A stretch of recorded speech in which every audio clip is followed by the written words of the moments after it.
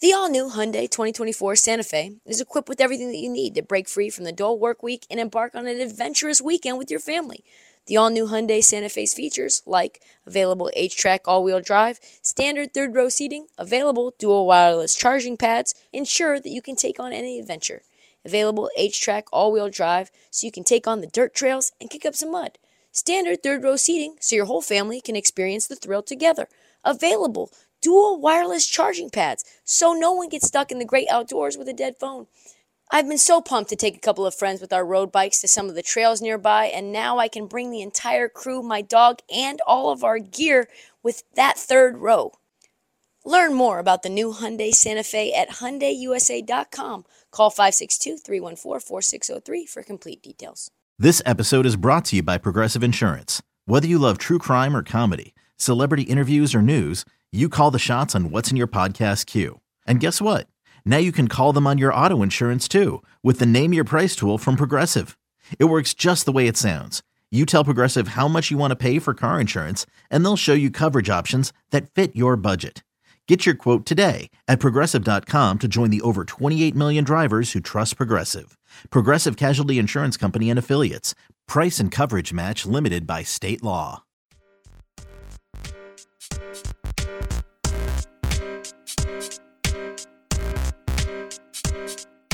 All right, move on.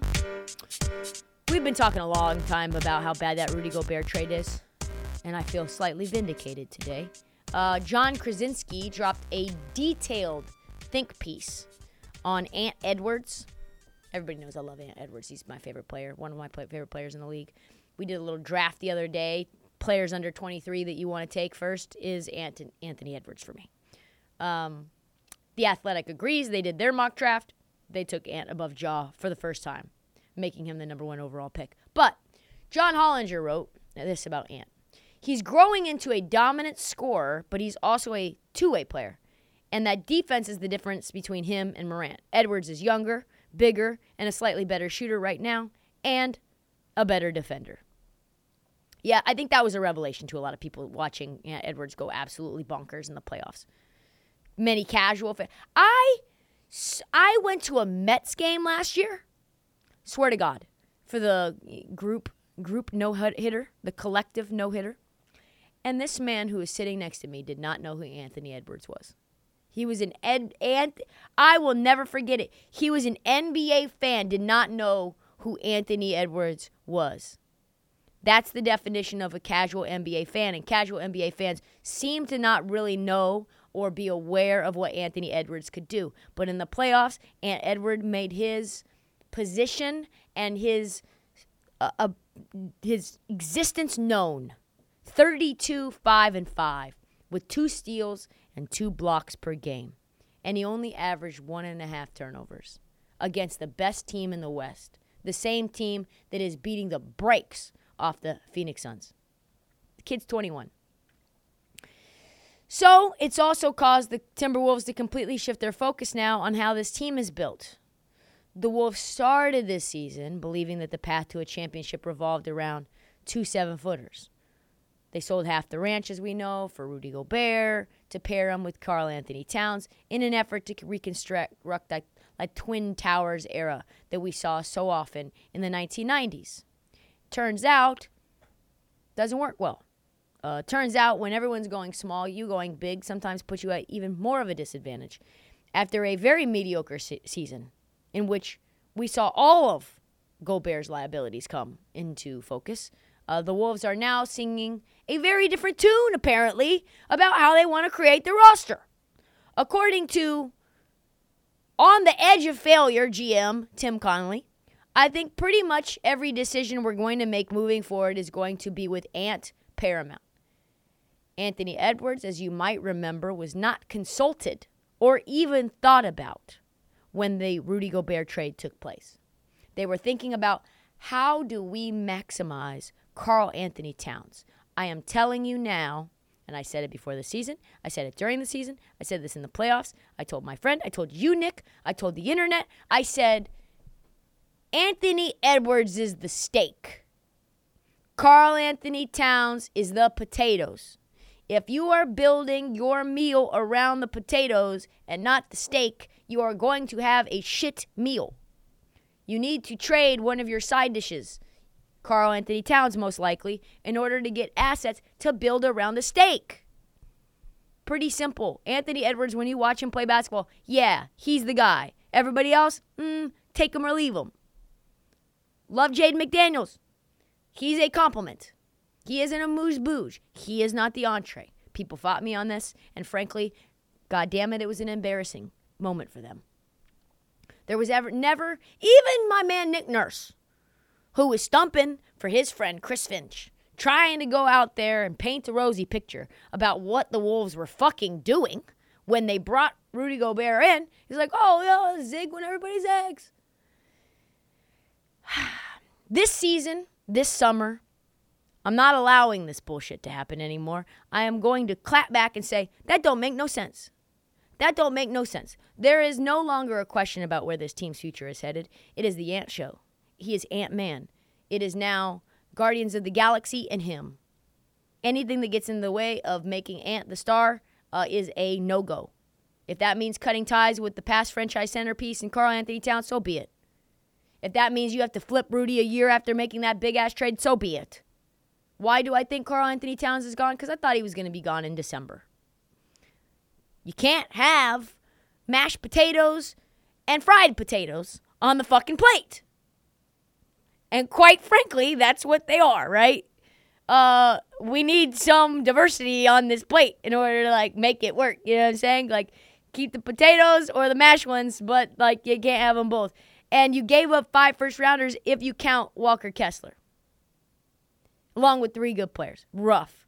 So, Cat's got to be on the chopping block because a ton of teams want him as a third option. You could probably get some of your assets back. Ant Edwards is going to be a first-team All-Pro sooner rather than later, probably next year.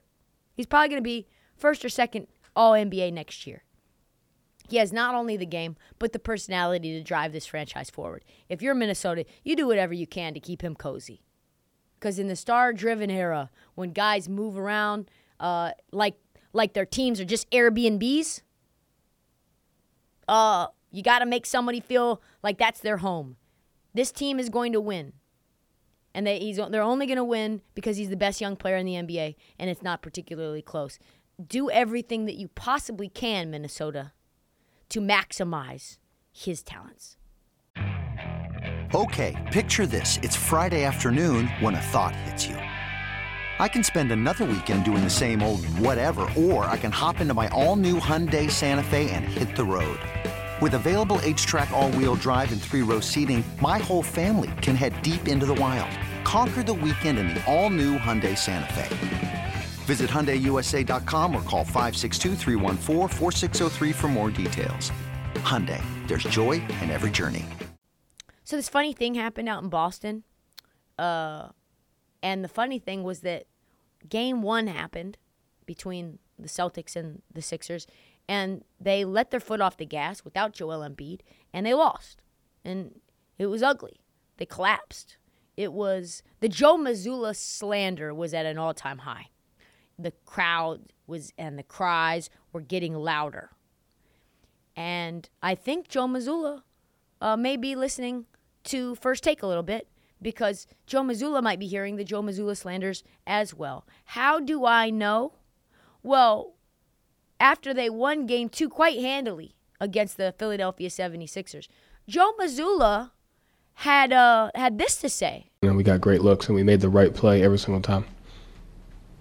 Thank you, Joe. Nobody wants to ask about all the adjustments we made from Game 1 and Game 2. Nobody wants to ask about all the adjustments we made from Game 1 and Game 2?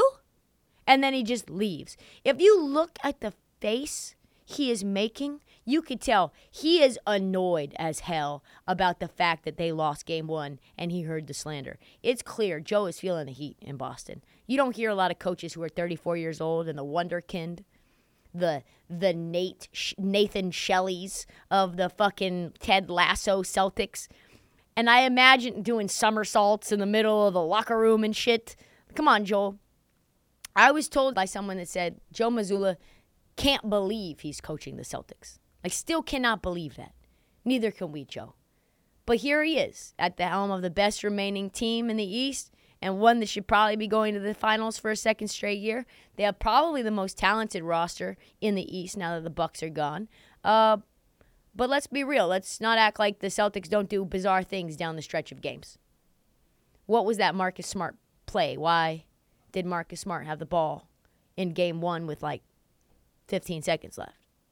Why is he involved in this play at all? Why did Jason Tatum touch the ball?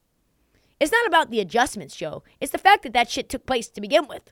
Why did Jaylen Brown not see the ball in the fourth quarter? Why? All these questions I would probably ask, but I am not having access to Joe Mazzulla. He has had a lot of criticism due to his infrequent use of timeouts, his weird-ass rotations where he played Rob Williams 20 minutes and started Al Horford, his tactics, like I said, in the fourth quarter. The Celtics have blown so many fourth-quarter leads, I feel like I'm watching Brad Stevens again.